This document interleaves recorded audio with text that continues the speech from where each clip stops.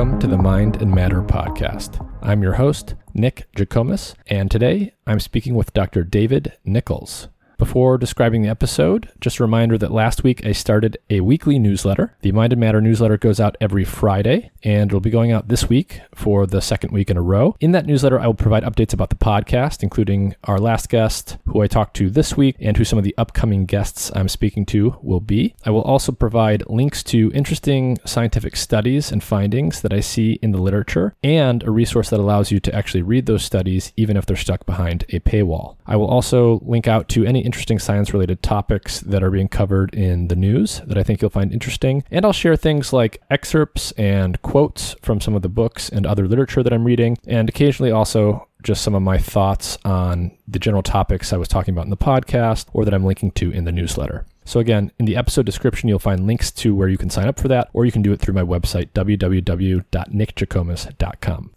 Anyways, my guest for this week is medicinal chemist David Nichols. David was a professor at Purdue University for many years. He ran a lab studying the pharmacology and chemistry of psychedelics, among other things. He has studied everything from LSD to MDMA to a variety of other research chemicals that are very interesting. He is now retired, and he's doing some work at the University of North Carolina, Chapel Hill, in the lab of Brian Roth, who I spoke to many weeks ago on the podcast. And he's recognized as one of the world's leading experts in the chemistry and pharmacology of psychedelic drugs. So I talked with David for about an hour. I actually spoke with his son, Charles Nichols, in the second episode of the podcast. Charles is also a pharmacologist who works on psychedelic drugs. And with David, we discussed all sorts of stuff. We discussed his history and relationship with the famous or infamous chemist Alexander Sasha Shulgin. We talked about some of the research and some of the science around the pharmacology and chemistry of tryptamine psychedelics like LSD, of phenethylamines like mescaline and MDMA, and we talked about his perspective on some of the research and some of the startups that have been popping up recently looking to use psychedelics to make novel therapeutics. So if you're interested in psychedelics, especially the science around the chemistry and pharmacology of psychedelics, this will be a very interesting episode.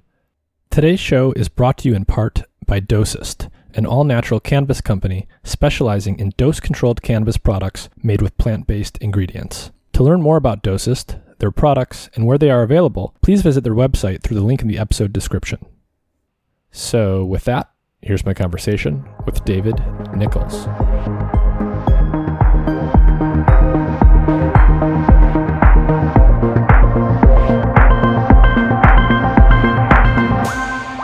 Professor David Nichols, thank you for joining me. Good day. Happy to be here. Can you tell everyone briefly who you are and what you've studied throughout your career at a high level? So I was a professor at Purdue University until 2012. I was there 38 years. I taught graduate students and undergraduates in pharmacy school. I started my graduate research in 1969 at University of Iowa, and I actually worked on psychedelics for my PhD, what were called psychotomimetics then, and then evolved to be hallucinogens, and now I think are more properly called psychedelics. And I continued working on those when I went to Purdue. I got research grants to study those as well as some other areas. And pretty much was an academic scientist with a major theme being psychedelics, chemistry and pharmacology of psychedelic agents. I had another program that ran for about the same length of time looking at dopamine D1 agonists, which would be for treatment of Parkinson's or for schizophrenia.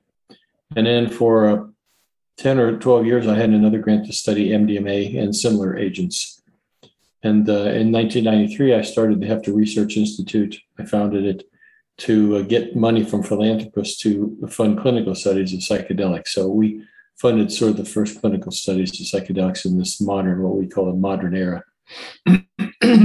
So in terms of scientists who've studied psychedelics in the lab, you have had, I think, one of the longest careers of anyone. You've probably put more years into this than just about any other scientist. Is that right? That's probably true. And it's interesting to me that not only you've been doing it for so long, but you were doing this at sort of peak drug war. So what was it like? What was it like just getting all of the licenses you needed to actually do this work? So the Controlled Substances Act was passed in 1970, and I was a graduate student then. So I was working on psychedelics. And then when the Controlled Substances Act was passed, I thought, well, I'll just enjoy my graduate career because there's probably no chance I'll be able to get a job doing that afterward. And when I started looking for positions, I really had two alternatives at that point. One was to work on oral contraceptives for a company back east, and the other was to take an academic position. And I didn't know too much about academic positions, but I knew about industry. And but I did know in academic positions you could work on your own projects if you could get them funded. So that attracted me, and I went to Purdue University in 1974. So during your time at Purdue, I believe your lab, among other things, was actually synthesizing LSD. Is that correct? Yes, we had colonies of rats trained to recognize the drug effects of many drugs, but LSD was one. And we used LSD trained rats for a number of our studies. So every year we made 100, 150 milligrams of LSD, which we used because we had a colony of 12 to 14 rats that would be injected almost on a daily basis with LSD. So, yes. So one thing I wanted to ask you about LSD is if you could just walk everyone through what exactly it is, chemically, what it looks like, and where it comes from. What is the sort of natural origin of the precursors of this, and how is it made, generally speaking? Originally, it was obtained from infected rye grains.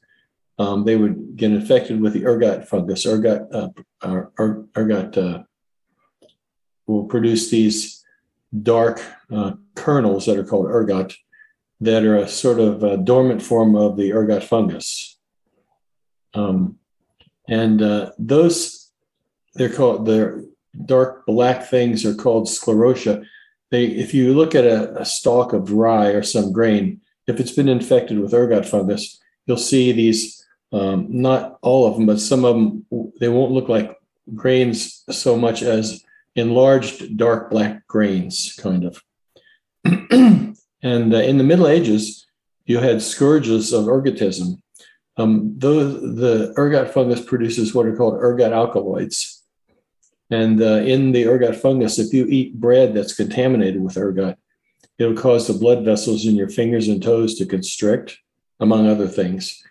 And if you continue eating that bread and you poison yourself, what happens is your toes and fingers take on a black burned appearance and fall off. So, and there's a lot of pain associated with that. So it was a scourge throughout the Middle Ages. Like 40,000 people died of ergot poisoning. So Sandoz Laboratories in Basel, Switzerland, had been working on ergot. So you can extract the alkaloids out, and there are a number of alkaloids that occur that are produced by the ergot fungus. So Albert Hofmann, whose PhD work was to determine the structure of chitin, which is the exoskeleton on lobsters and insects and so forth. That's what he did for his PhD. And then he was recruited to go to Sandoz and work. And he worked on a number of projects, but at a certain point, he went to the research director and wanted to work on the ergot fungus. So he made quite a few derivatives of these ergot compounds. It's hard for me to explain what it is, but ergots are built on what would be called an ergoline nucleus. So if you could see the structure, you have 4 rings that are fused together. And then at one position, you have a carboxylic acid function coming off. And that can be converted into a number of different kinds of amides. So lysergic acid diethylamide, you take lysergic acid and couple it with diethylamine, and you get a diethylamide at this, what's called the 8 position. So there was a compound known as choramine or nicotinamide, which was a respiratory stimulant. And Hoffman apparently made LSD because Nicotinamide or chloramine has a diethylamide. It's a nicotinamide. It's like a nicotine derivative that has a diethylamide attached to it. So he thought if he made an ergot with the diethylamide, like nicotinamide had, that what he would get is a very potent respiratory stimulant.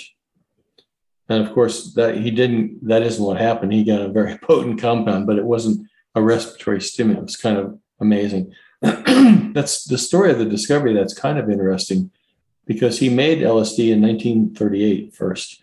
He made a whole series of compounds. Then he says he was sitting down eating his lunch 5 years later in 1943. I think he even said he had a cucumber sandwich or something like that. Anyway, he was sitting there thinking, and the pharmacology department had told him that LSD did not look very promising in their models. They had mostly mouse models where they give the drug to a mouse and see what happened. So he thought, maybe they missed something. So he synthesized another sample with the idea he would send it back down to the pharmacology department. And in industry, if you make a compound and the pharmacologists evaluate it and they don't find anything interesting and they tell you this isn't interesting, it's very rare that you would make another sample and go back and tell a pharmacologist, I think you screwed something up. You must have missed something. Why don't you do this again? He said it was translated from German as a peculiar presentiment. It's like he had a gut feeling, basically, that they had missed something.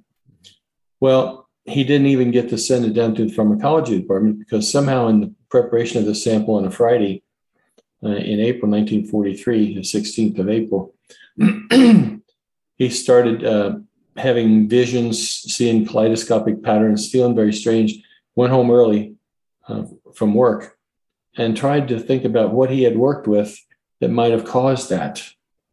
And the only new chemical he'd worked with was this LSD 25. It was the 25th in the series of compounds he'd made. I don't know how many he made, maybe 80 or so.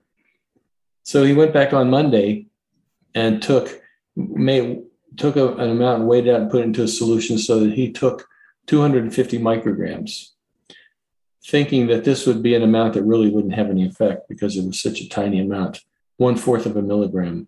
But of course, 250 micrograms is a pretty hefty dose for most people. So that was the point at which he said, okay, it's the LSD. And then he gave it to colleagues. They didn't believe him. The head of research didn't believe him. They said, there's nothing that potent. So they tried it. They didn't want to take 250 micrograms, so they took 80 micrograms. But that was still enough of a dose for them to realize, this is what it is. So chemically, there are 4 rings fused together.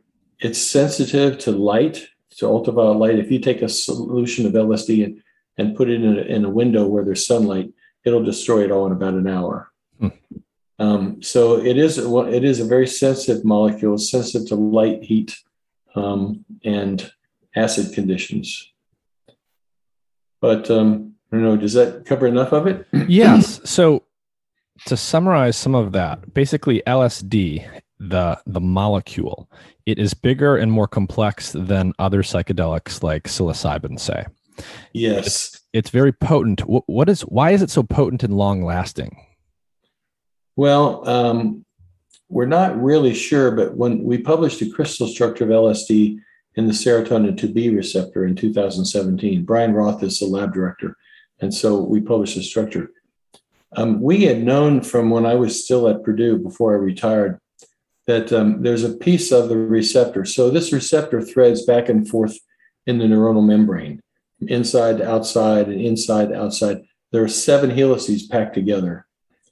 And so obviously, if you have something coming up and it goes back down, there's a loop between that. So there's a piece of receptor protein that hooks the top of helix 4 to the top of helix 5. And it has a residue there, a leucine residue, which is a hydrophobic amino acid. It's leucine 229 is in that loop. We had shown previously that we thought that was an important residue for binding. When you use a computer to dock LSD in the receptor, the diethylamide was projecting up toward the extracellular part of the receptor where that extracellular loop was. So it turns out that if you do the receptor kinetics with LSD in the receptor that's got that leucine 229, it takes several hours for LSD to equilibrate with the receptor. And it takes even longer for it to come back out of the receptor. So if you have a receptor preparation, typically it would be like a cellular preparation that has the serotonin 2A receptor expressed in it. You incubate it with tritium-labeled radioactive LSD. And then you can take aliquots out and you can determine how much is in the receptor, how much is in the solution. So it takes 3 hours or so at 37 degrees Celsius to equilibrate. And then if you wash off the receptor and put fresh buffer with no radioactive LSD in, and then take aliquots out, you can see it coming back out of the receptor. And it takes 6 to 8 hours to come back out of the receptor. So what we did, we were pretty sure that leucine 229 was important. So we mutated the receptor. We made a mutant receptor where we converted that leucine 229 into an alanine. Alanine is just a very small amino acid with a single methyl group. And when we did that, LSD got into the receptor very fast, came back out very fast. So what we think is that the fact that LSD gets essentially trapped in the receptor by this loop, gets trapped in the receptor, we think that's what holds it in there. And if you think about blood having LSD in it and circulating past those receptors, a little bit gets in the receptor every time the blood goes by, so it slowly accumulates in the receptor. And then once the LSD is cleared from your blood, then the LSD has a lot of trouble coming back out. So it has to do with actually the shape of the receptor and the fact that once LSD gets in there, the receptor kind of locks it in, it traps it inside. So we think that's part of the explanation as to why it's so potent and long-lasting. And my understanding is you've actually created and worked with LSD analogs, and some of them are very commonly used in experimental settings that are actually even more potent. I think one of them is DOI. What is that compound? Well, DOI it's actually a substituted amphetamine, more related to mescaline. Among the LSD analogs, we made a compound called LSZ, which showed up as a recreational chemical or research chemical, where we changed the diethylamide part of LSD into a 4-membered ring with 2 methyl groups onto it. So it's kind of a locked diethylamide. That's about as potent as LSD. And then LSD has a methyl group attached to its nitrogen. So we replace that with an ethyl and an allele. And those compounds are a little more potent than LSD itself. We haven't published much on the ethyl compound, but it turns out that the ethyl compound is actually a better stimulant of the serotonin 2A receptor than is LSD. Well, if you go to Arrowwood, there are accounts there of people who have taken FLAD, which is what we called it. ALAD was the allele, and LSC. Those got out as research chemicals, and people took them. So there are reports of those on Arrowwood. What is Arrowwood? Can you explain that for people? That was a site set up by a couple called Earth. They call themselves Earth and Fire Arrowwood. That's obviously not their real name, but that's what everybody calls them, Earth and Fire. And so it's a digital source where people put their drug experiences. So you can go and look. They're called the Arrowwood Vaults. So you can go to the Arrowwood Vaults and you can find all kinds of self-reports of people who've taken various kinds of drugs and posted them on Arrowwood. So it's they're anecdotal reports, but still, when there's no scientific data on these, you can go and say, well, this compound looks interesting, or this compound was a terrible compound, or whatever. It's a very interesting website. It's very much in the spirit, I think, of Alexander Shulgin. Could you explain for people who Alexander Shulgin was and what your relationship with him was? So Alexander, or Sasha Shulgin, which is what all of his friends called him, he was a biochemist who did his PhD in natural products chemistry and then went to work for Dow Chemical. And then he parted ways with Dow Chemical. And there are various stories about why and how that happened. But he was an only child. And his parents left him the house that they lived in when they passed. He calls it the farm. It's in Berkeley. It's actually Walnut Creek, California. So there was an old barn behind that house that burned down, and the barn had a concrete block foundation. So he put a roof on top of it and converted it into a chemical synthesis lab. So he worked there from the late 60s up until he passed away. I don't remember when it was. It's been 5 or 6 years ago, maybe. And he would make compounds in the lab and test them on himself. He would start at low doses and then increase the doses. And then if it had any kind of a psychedelic effect or anything that he thought was interesting, he would give it to his wife, Anne, and she would take it. He knew their sensitivities for these things. And then if she thought it was an interesting compound, he had a group of friends who lived in the area, and they would get together occasionally, and he would dose them all up with this new molecule he'd made. So he has 2 books. One is called PIHKEL, P-I-H-K-E-L, which stands for Phenethylamines I've Known and Loved, and another one called TIHKEL, T-I-H-K-E-L, Tryptamines I've Known and Loved. And what they are, PIHKEL is first half of it, it's a big, thick book. The first half of it is a sort of autobiography of the 2 of them. And the second half of the book is a compendium of all the molecules that they made and tested on themselves with their friends. So it lists doses that were found to be effective for the compounds, the general type of psychological effect that they had. And so those were really PIHKEL and TIHKEL are sort of a summary of his life work making these compounds. And then testing him on himself and then his friends.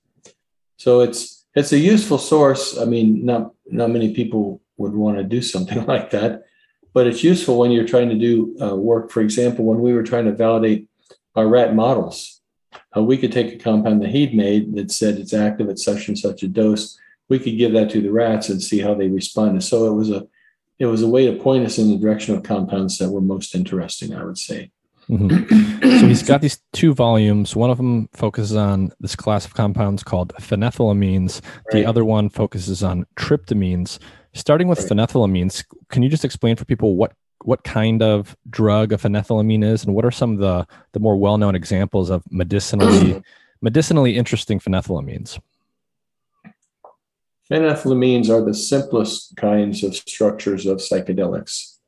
And probably the prototype in that class is mescaline. I don't know how conversant your listeners are in chemistry, but mescaline has a single aromatic ring, or we call it a benzene ring or phenyl ring, and has 3 methoxy groups attached to it. It's a CH3 attached to an oxygen, then attached to the ring. There are 3 of them at the 3, 4, and 5 positions. And then it has a side chain that comes off at what would be the 1 position. So 2 carbon side chain, 2 carbons with an NH2, an amino group on the very end. So mescaline is produced naturally by the peyote cactus and other southern South American cacti, where people have cut those cacti up and boiled them and used them for psychedelic effect. Peyote is used by the Native American Church as their sacrament, and they have protection of the Constitution to use peyote. So they'll have ceremonies for weddings, celebrations of life. They'll get together. The roadman will lead the ceremony, and they will pass around and they will chew peyote buttons or a tea that's been made from peyote buttons. The peyote buttons are the cut off tops of the cactus. So they'll take those. So that's the simplest molecule in the phenethylamines. And its dose as a hydrochloride sulfate salt would be between 250, maybe and 350 milligrams. It's probably the least potent of the psychedelics. But you can modify it. And the reason that Sasha and I did so much work on that, it's very easy to modify. So we could change the positions of the methoxy groups on the aromatic ring, on the benzene ring. We can add another carbon to the side chain and alpha methyl, make it like an amphetamine so it didn't break down very easily. And you can get some compounds that are quite potent. So DOI that you mentioned earlier on the aromatic ring, whereas mescaline is a 3,4,5 trimethoxy, DOI is a 2,5 dimethoxy with an iodine atom at the 4 position. And it's quite potent, whereas mescaline 250 to 350 milligrams A DOI would be in the order of a couple or 2 or 3 milligrams to have a similar kind of effect. Most of the phenethylamines are probably not as, Sasha would have called them sparkly, as mescaline. Mescaline produces a lot of visuals and a lot of interesting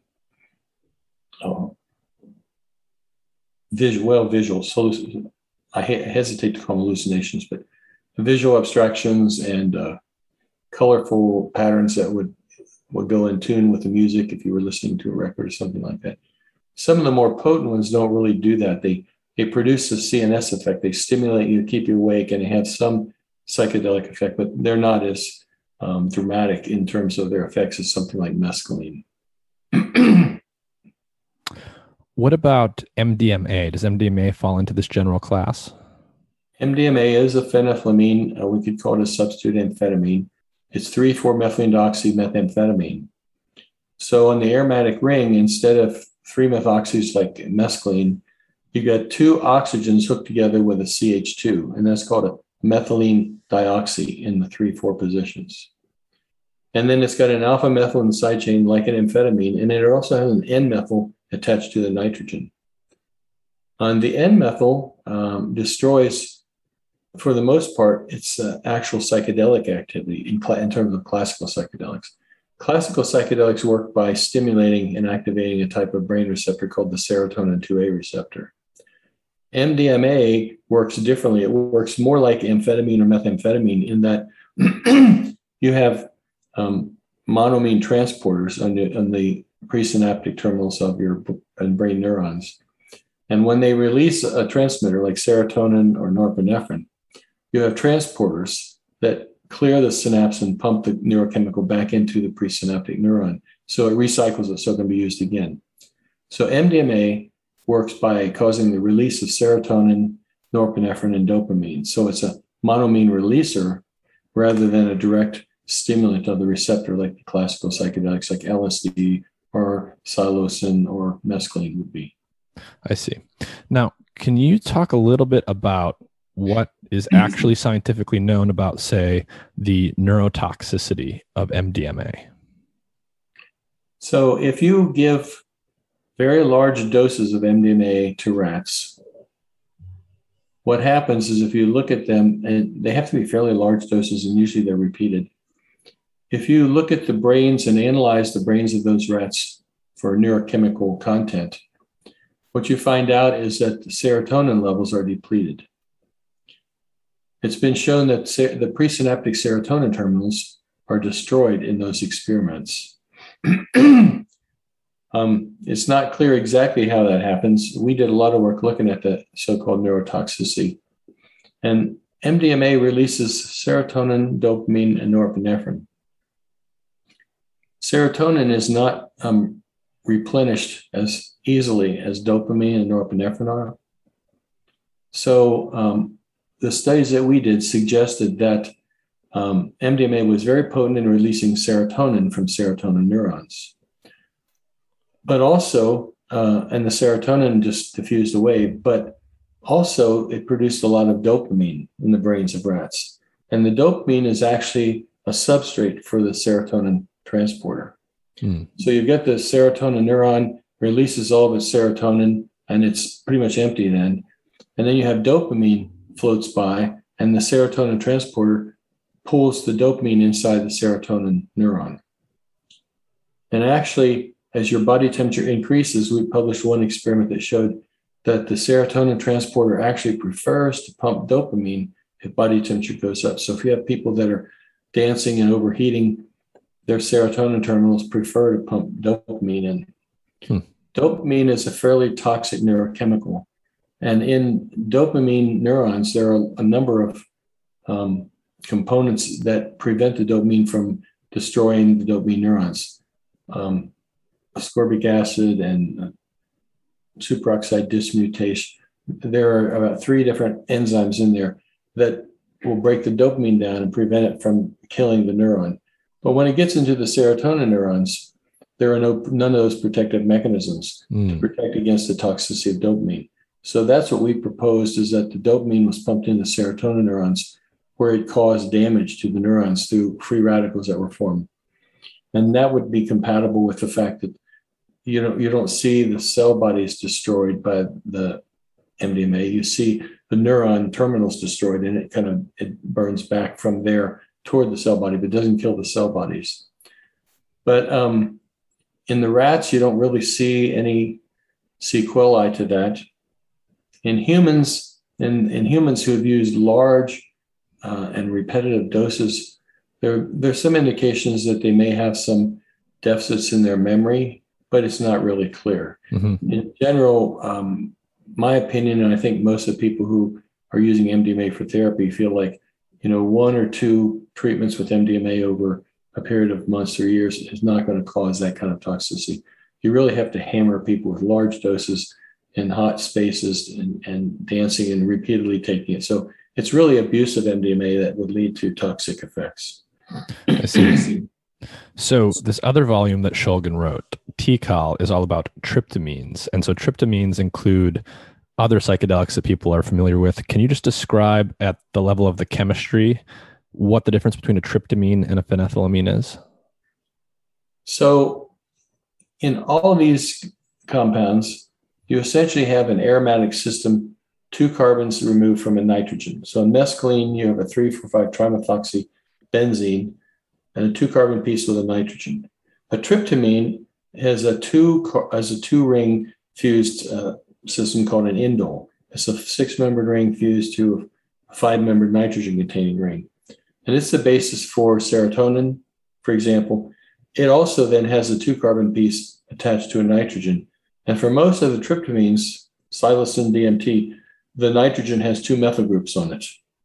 So with mescaline, you just have NH2. It's just a single primary amine. With most of the tryptamines, and that would include LSD actually, which is a special case of a tryptamine, you have 2 alkyl groups attached to it. So it's a tertiary amine. But they still have this aromatic system 2 carbons away from a basic nitrogen. And that's kind of the template for all the things that interact at monoamine receptors. I did want to ask you about DMT. I think it was, correct me if I'm wrong, but I think it was you and maybe Charles who wrote some kind of review paper looking at DMT facts and myths. And DMT is super interesting at the level of the chemistry, at the level of the effects, but it also seems to be one where many myths or sort of half-truths have permeated throughout the internet. And so can you just give people a short background of DMT, the basics of DMT, what it is and what we know about it? And I do have a few questions that I wanted to ask you that I see people saying a lot online. So I was invited to a breaking convention meeting in, I think it was 2017. And Dave King contacted me and he said, we were going to have a session on DMT as a neurotransmitter. And I said, well, I don't believe it is. So you don't want me. He said, no, that's why we want you there, because the other people are going to say it is, and then we want your other opinion. So I gave the talk, and I had a lot of colleagues afterward come up and say, you should publish that because this is out of control. Everybody's talking about DMT. Strassman had made a suggestion. I think that DMT might be produced by the pineal gland when people were born and when they died. So I wrote a paper which was published peer-reviewed, and I said, this is just really not possible. The pineal gland is 180 milligrams. To get an intoxication with DMT, you'd need to produce about 25 milligrams, and it's just not possible. And that's not its principal function is to produce melatonin, which regulates the diurnal cycle, and it doesn't make that much melatonin. So this idea that there's an endogenous psychedelic has really stirred up a lot of people's passions. Oh yeah, it's a psychedelic. Why does a human body make it? Why is it there? Well, it turns out DMT is made by lots of things, including lots of plants. And it's a component of the cerebrospinal fluid in lots of mammalian species. I think it's just there because there's an enzyme that methylates it, and it's a byproduct. But they've come back, and there was another paper by Dean et al. In 2019, which you may be referring to. My son and I wrote a response to that and said, this is just crazy thinking. But it's such a popular meme. This DMT is a really powerful substance. Well, it's powerful in the sense of what it does when you smoke a or give an intravenous amount. But the amount it takes to do that is fairly substantial. And there's no evidence, and they've gone in with, they've looked at microdialysis in brains of rats, and they can detect trace amounts of DMT. They can detect lots of things, but that's what they're looking for. It's they're convinced that DMT is doing something, and so they're trying to prove how it's there and why it's there and what it's doing. I just don't think it is. From a pharmacology point of view, biochemical point of view, there's no reason why it should be produced there. And it's not produced in sufficient amounts. So then people say, well, what about the lungs? There's one of the methylation enzymes is the indolamine N-methyltransferase, INMT. Say, well, there's a bunch of that in lungs. Why isn't it produced in the lungs? What was its function being? We're not hallucinating all the time. Oh, but when we die or when we have a near-death experience. And I pointed out, you don't need to invoke DMT, because when you have a lot of stress, you have this whole endorphin system. You have endorphin itself, which activates kappa receptors. Kappa receptors are the same receptors that salvinorin acts at. And I said, and even in the papers where they've talked about killing these rats by suffocation and looking at the production of these compounds, I said, when you're stressed, all kinds of things are produced. It's a whole soup of neurochemicals that are, you're killing the animal and everything's going awry. So you're going to pick DMT out when you've got all these other things. And endorphins are much more potent than DMT. And you know that endorphins produce psychoactive effects in people. So there's just, in my opinion, there's just no reason to really look at it other than it's kind of a cute hypothesis. But plants don't hallucinate. Plants produce it. So I just think it's a metabolic byproduct. So to summarize, there's no known physiological function of DMT in the mammalian nervous system, in the mammalian body. It's probably not produced at physiologically relevant levels. And the only time that they've seen sort of elevated levels was in the study that we're referring to by Strassman and others. But the elevated levels of DMT, they found those, but everything was sort of elevated because that's just what happens when you kill an animal like that. They said it's a brainstorm of neurochemicals. So everything is being released. Serotonin, dopamine, everything's being released.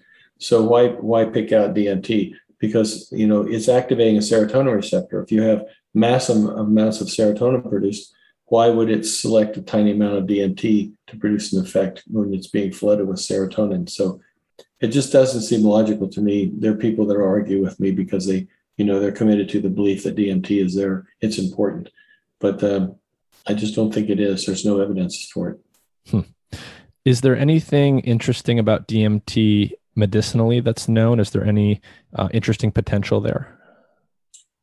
There are some studies. I think David Olson did the first ones showing when you gave DMT to rats or mice, I can't remember which it was, that it stimulated synaptogenesis. It stimulated neurite outgrowth.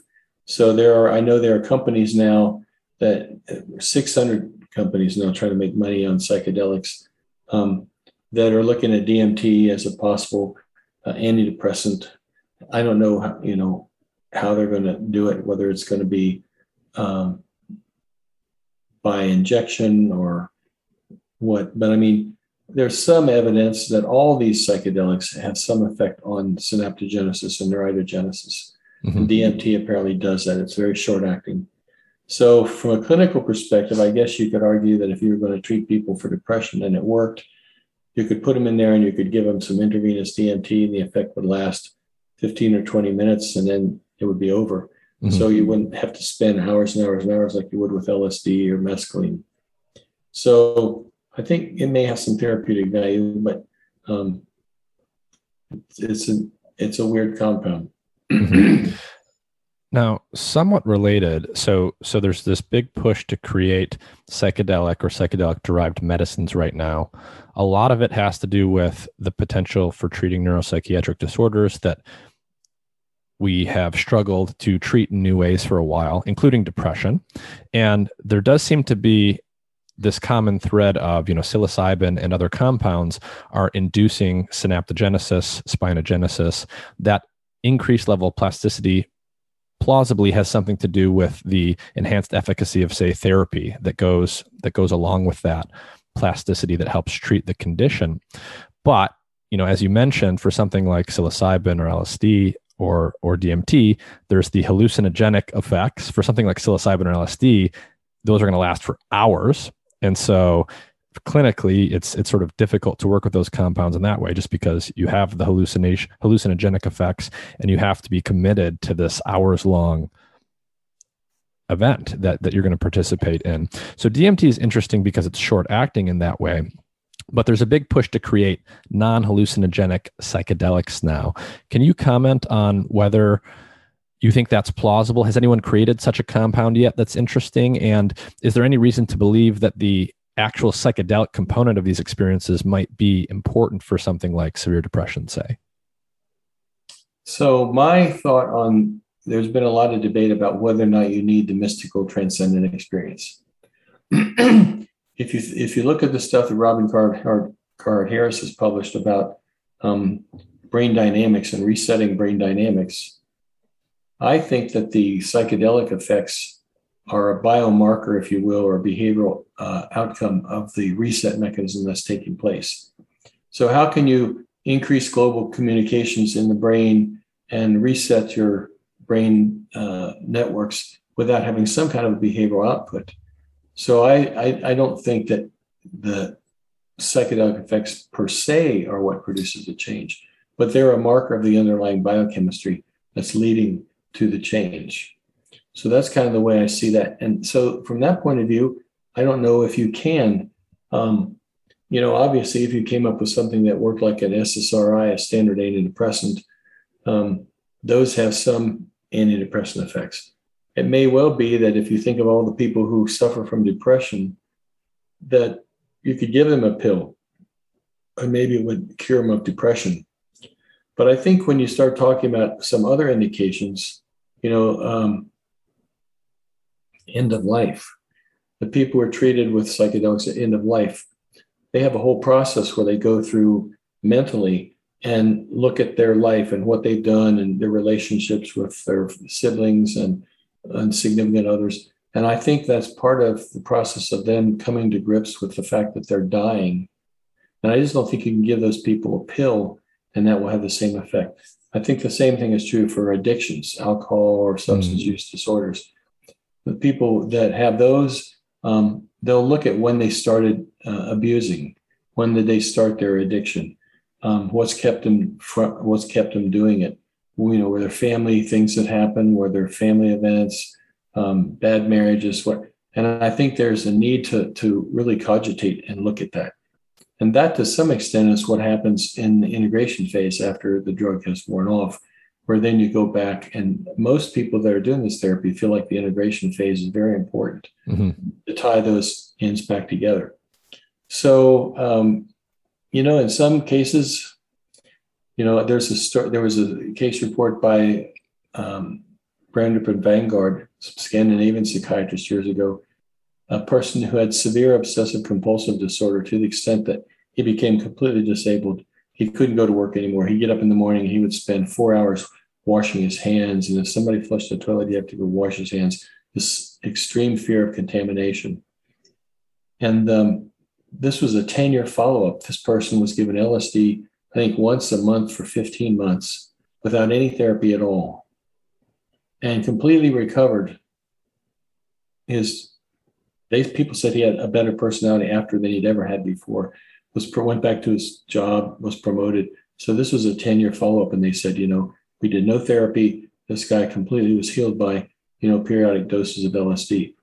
So there's a case where you didn't really need therapy, but it was, a year's worth of whatever he was, going through his mind when that was happening. So I think it kind of depends. With MDMA, which is not a classical psychedelic, you're talking about people who have been traumatized, either physical violence or rape or things like that, or wartime trauma. And though in that case, the person really isn't isolated. You talk to the person.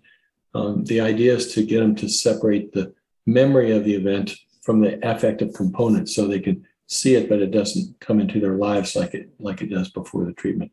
And there's where, you just can't give a pill and make that happen. That requires some verbal therapy. So I think it depends. I think there are cases, maybe in endogenous depression where they use, a Prozac or an SSRI now. It may be that you could have a pill that would do that without any psychedelic effects. I'm not sure what the mechanism of action would be, but I don't know if you can stimulate that receptor without producing psychedelic effects because of where it is and the importance of its function. Okay, so it's fair to say that we don't know if you could create such a drug, but you would not bank on it. I wouldn't invest a lot of money in a company trying to do that. And there's a company trying to do that, but they may be able to come up with something that's an antidepressant for endogenous depression, but I don't think it's going to have the widespread value of treating other substance use disorder and end of life and things like that. I don't think it would have the value that a psychedelic has. And of course, all the mainstream medical people in media, they're saying, nobody wants to have hallucinations. We got to cut the period short and, make it so they come in and come back out really quickly and they don't spend a lot of time there. But if you talk to people that are given a psychedelic, in most cases, they found it a very rewarding experience. Mm-hmm. So I'm not sure you really want to say, well, this isn't important and make the assumption that people don't want to have that experience. I think many people want to have that experience. Yeah, I talked to a man named John Kostakopoulos on the podcast who did 3 doses of psilocybin to treat severe alcoholism. And he said literally after the first dose, he had never had a drink again after 6 years. But when he describes it, it's very clear that, he was rewarded by when he describes the visions he had, it was clear that they were meaningful and they were part of that process. When he describes the integration, the whole thing, there's no way that he would have elected to give that component up. Yeah, no, I think that's true. Especially if you talk to people at end of life, cancer patients, they have an experience that gives them a new perspective. They lose their fear of death. And that's one of the oldest, those studies of cancer patients go back into the 1960s at Spring Grove Hospital. There's no way those people would give that experience up. So I think people that say, well, where's a big need for compounds that don't produce that experience? I would temper that argument by saying I'm not sure that's really true. Mm-hmm. There may be, like I said, endogenous depression where people could just take a pill and maybe get better, like what we have now. But in these other situations with addiction and end of life and some of these other things, I think that the integration and the perspective that they gain under the influence of the substance is important to the overall therapy. Mm-hmm.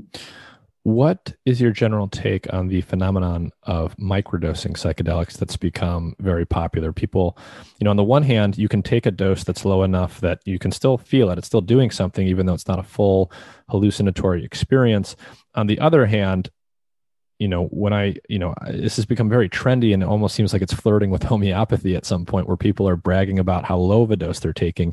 Do you think it's plausible that you could take a reasonably low dose of something like psilocybin, say, and you're not going to have full-blown hallucinations, but there is some sort of potential efficacy there for something?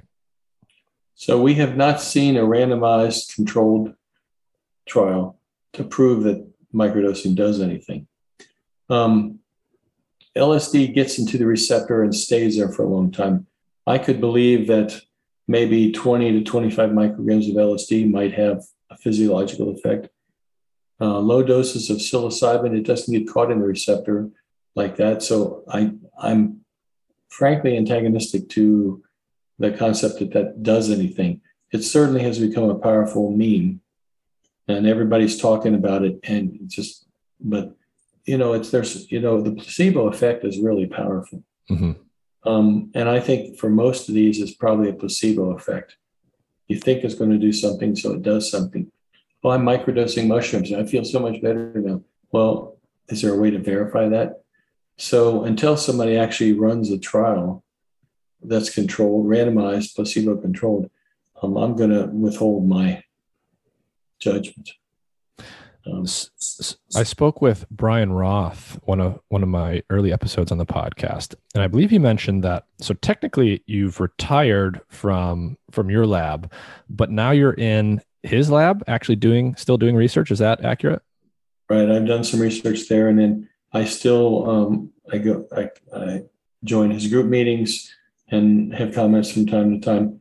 I'm waiting on some chemicals to come in to finish a last project, and they've been back ordered forever. But I was more active for a while, but now as time has gone on, I mean, I retired in 2012, and I've been going into Brian's lab for, well, 7 or 8 years. That's longer than it took me to do my PhD and postdoc put together. So it's like, I want to write some books. I haven't had a chance to write books, but yeah, I haven't not completely withdrawn from the field entirely. What do you want to write about? Well, someone told me I should write my memoirs, and I thought, no, nobody's going to be interested. And then my oldest son said, yeah, people would be interested to hear about you. So maybe I have years of correspondence with Sasha Shulgin. And I thought of a book called Conversations with Sasha, where I pulled out little nuggets from our correspondence. And then I have a science fiction book that I have the idea for that I'm working on. Interesting. What do you think is most exciting right now in the research world with respect to psychedelics for you personally? Oh, I think in general, structural biology, the strides that they've made now in being able to identify, active and inactive receptors. Brian Roth's lab he's like, I said, how many structures do you haven't published? I asked him this a couple weeks ago. And he said, I think we have about 30. So he has active and inactive structures. He's doing a whole big project now on looking at different psychedelics, looking at which receptors they bind to and don't bind to for the first time establish a big library of data for what these compounds do. I think they activate the serotonin 2A receptor. That may be necessary, but maybe not sufficient. I don't know. There hasn't been a psychedelic that lacks, for example, all the psychedelics activate the serotonin 2A and 2C receptors. To a certain extent 2B, but 2C. And 2C receptors, if you activate them functionally, they oppose the activation of serotonin 2A receptors. So what happens if you make a highly selective serotonin 2A receptor ligand that doesn't activate the 2C receptor? So it may be possible to come up with better therapeutics that are more specific for just activating the serotonin 2A receptor. So the idea of that, and also looking at some of these structures, which largely have not been published yet, that Brian's lab has been working on, and seeing like why this compound is active and this one isn't. What's the difference in the way they change the shape of the receptor? At the molecular level, I think is the really exciting stuff. Mm-hmm. Is that potentially what you just mentioned about activating multiple receptors simultaneously? Could you imagine that, say, the difference between the effects of DMT and psilocybin might be because, one has slightly higher or lower affinity for the 2C receptor or something like that? How would you generally think about the difference in the effects for these things, even though they're all 2A receptor agonists? Yeah, it could be. I would tend to focus a bit on the serotonin 1A receptor. If you do animal studies with 5-methoxy-DMT, quote unquote toad venom, the effect is primarily mediated in rodents through activation of the serotonin 1A receptor. So all the tryptamines activate the 1A receptor, but the phenethylamines don't. So no one has really dissected out and said, to what extent is the 1A receptor important for the psychopharmacology of the tryptamines. That's something that hasn't been really teased out yet that I think would be interesting. If you look at what the targets that they hit, it's really 2A, 2C, a little 2B sometimes, and for tryptamines, 1A. But right now in the lab, they're screening these at receptors where they have relatively low affinity. If you look at mescaline doesn't have very high affinity for the serotonin 2A receptor. The dose is 300 milligrams, essentially. So it takes a lot. When you get a dose that large, there may well be some other receptors that are involved that nobody has really looked at before. So mescaline is unique in that respect. So there's still a bit to be done. Actually quite a bit, but. Interesting. In the last few minutes we have, do you have any final thoughts you want to leave people with about psychedelic research in general? I think with respect to psychedelic research, the big thing that sticks in everybody's mind is the fact that this research we're doing now has been stalled for about 50 years because of the drug war, which was never really legitimate to begin with. It was, according to John Ehrlichman, it was to keep people from voting. And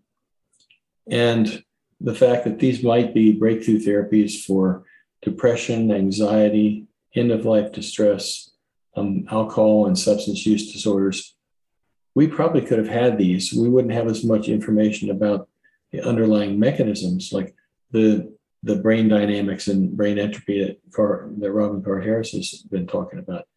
We might not have the mechanistic stuff, but these could have been used in the 60s. I mean, they were using LSD to treat cancer patients in the 60s, and then everything just got shut down. Now, this is just an example of how damaging politics can be when it gets involved in legitimate scientific research. So that's a message that everyone should realize. And people are still, even today, they're afraid of psychedelics because of all the stuff they've heard in the past. But it'll liquefy your spinal cord and it'll cause mutations and your babies will be mutated. A lot of people still have those ideas, especially the older generation, people my age, unfortunately, are not really up on what these things actually do and what they could be for. So I think in the next couple of years, it's going to be interesting to watch the sociological and cultural aspects of this play out. Mm-hmm. Do you think there's any risk that we have some kind of backlash just with the prominence culturally that psychedelics are coming back to, and the level of popularity and the level of interest that there is, just generally speaking? Yeah, I think there is that danger. I mean, in the 60s, according to John Ehrlichman, it was all the hippies smoking marijuana and using LSD. And according to Ehrlichman, they knew they couldn't keep them from using the drugs, but they could keep them from voting by arresting them for using the drugs. And then they would have a felony conviction and they wouldn't be able to vote. So they were anti-establishment. So the original basis for, the illegality of the drug war was because they were anti-establishment. I mean, even marijuana, with the Marijuana Tax Act in 1937 under Harry Anslinger, that was Congress has sold a bill of goods on that by being told that Mexican laborers were coming across the border with marijuana, giving it to white women and raping them and killing them. Like, oh my God, everybody's freaking out. We can't have this. So the politics need to be taken out of it. And fortunately, it's being taken out, but we still worry about, decriminalization in Oregon. So I support decriminalization. I've told people that I don't think if you're in your house using a psychedelic in a sacramental spiritual way, the police don't have any right to come in and arrest you for using a psychedelic. But I don't think they should be available over the counter. They're not benign. They can damage some people. So this whole thing has to get sorted out, and we're not there yet. But I think we're moving in a positive direction. The fact that so many scientists and medical institutions are doing the research, I think is going to prevent it from becoming too crazy like we saw in the 60s, where it was just everybody was taking it. There was no controls. Well, Professor Nichols, thank you for your time and your knowledge. And for what it's worth, if you ever get around to publishing those letters with Sasha, I'll definitely buy a copy. I think a lot of people want copies of that. So I just have to find the time.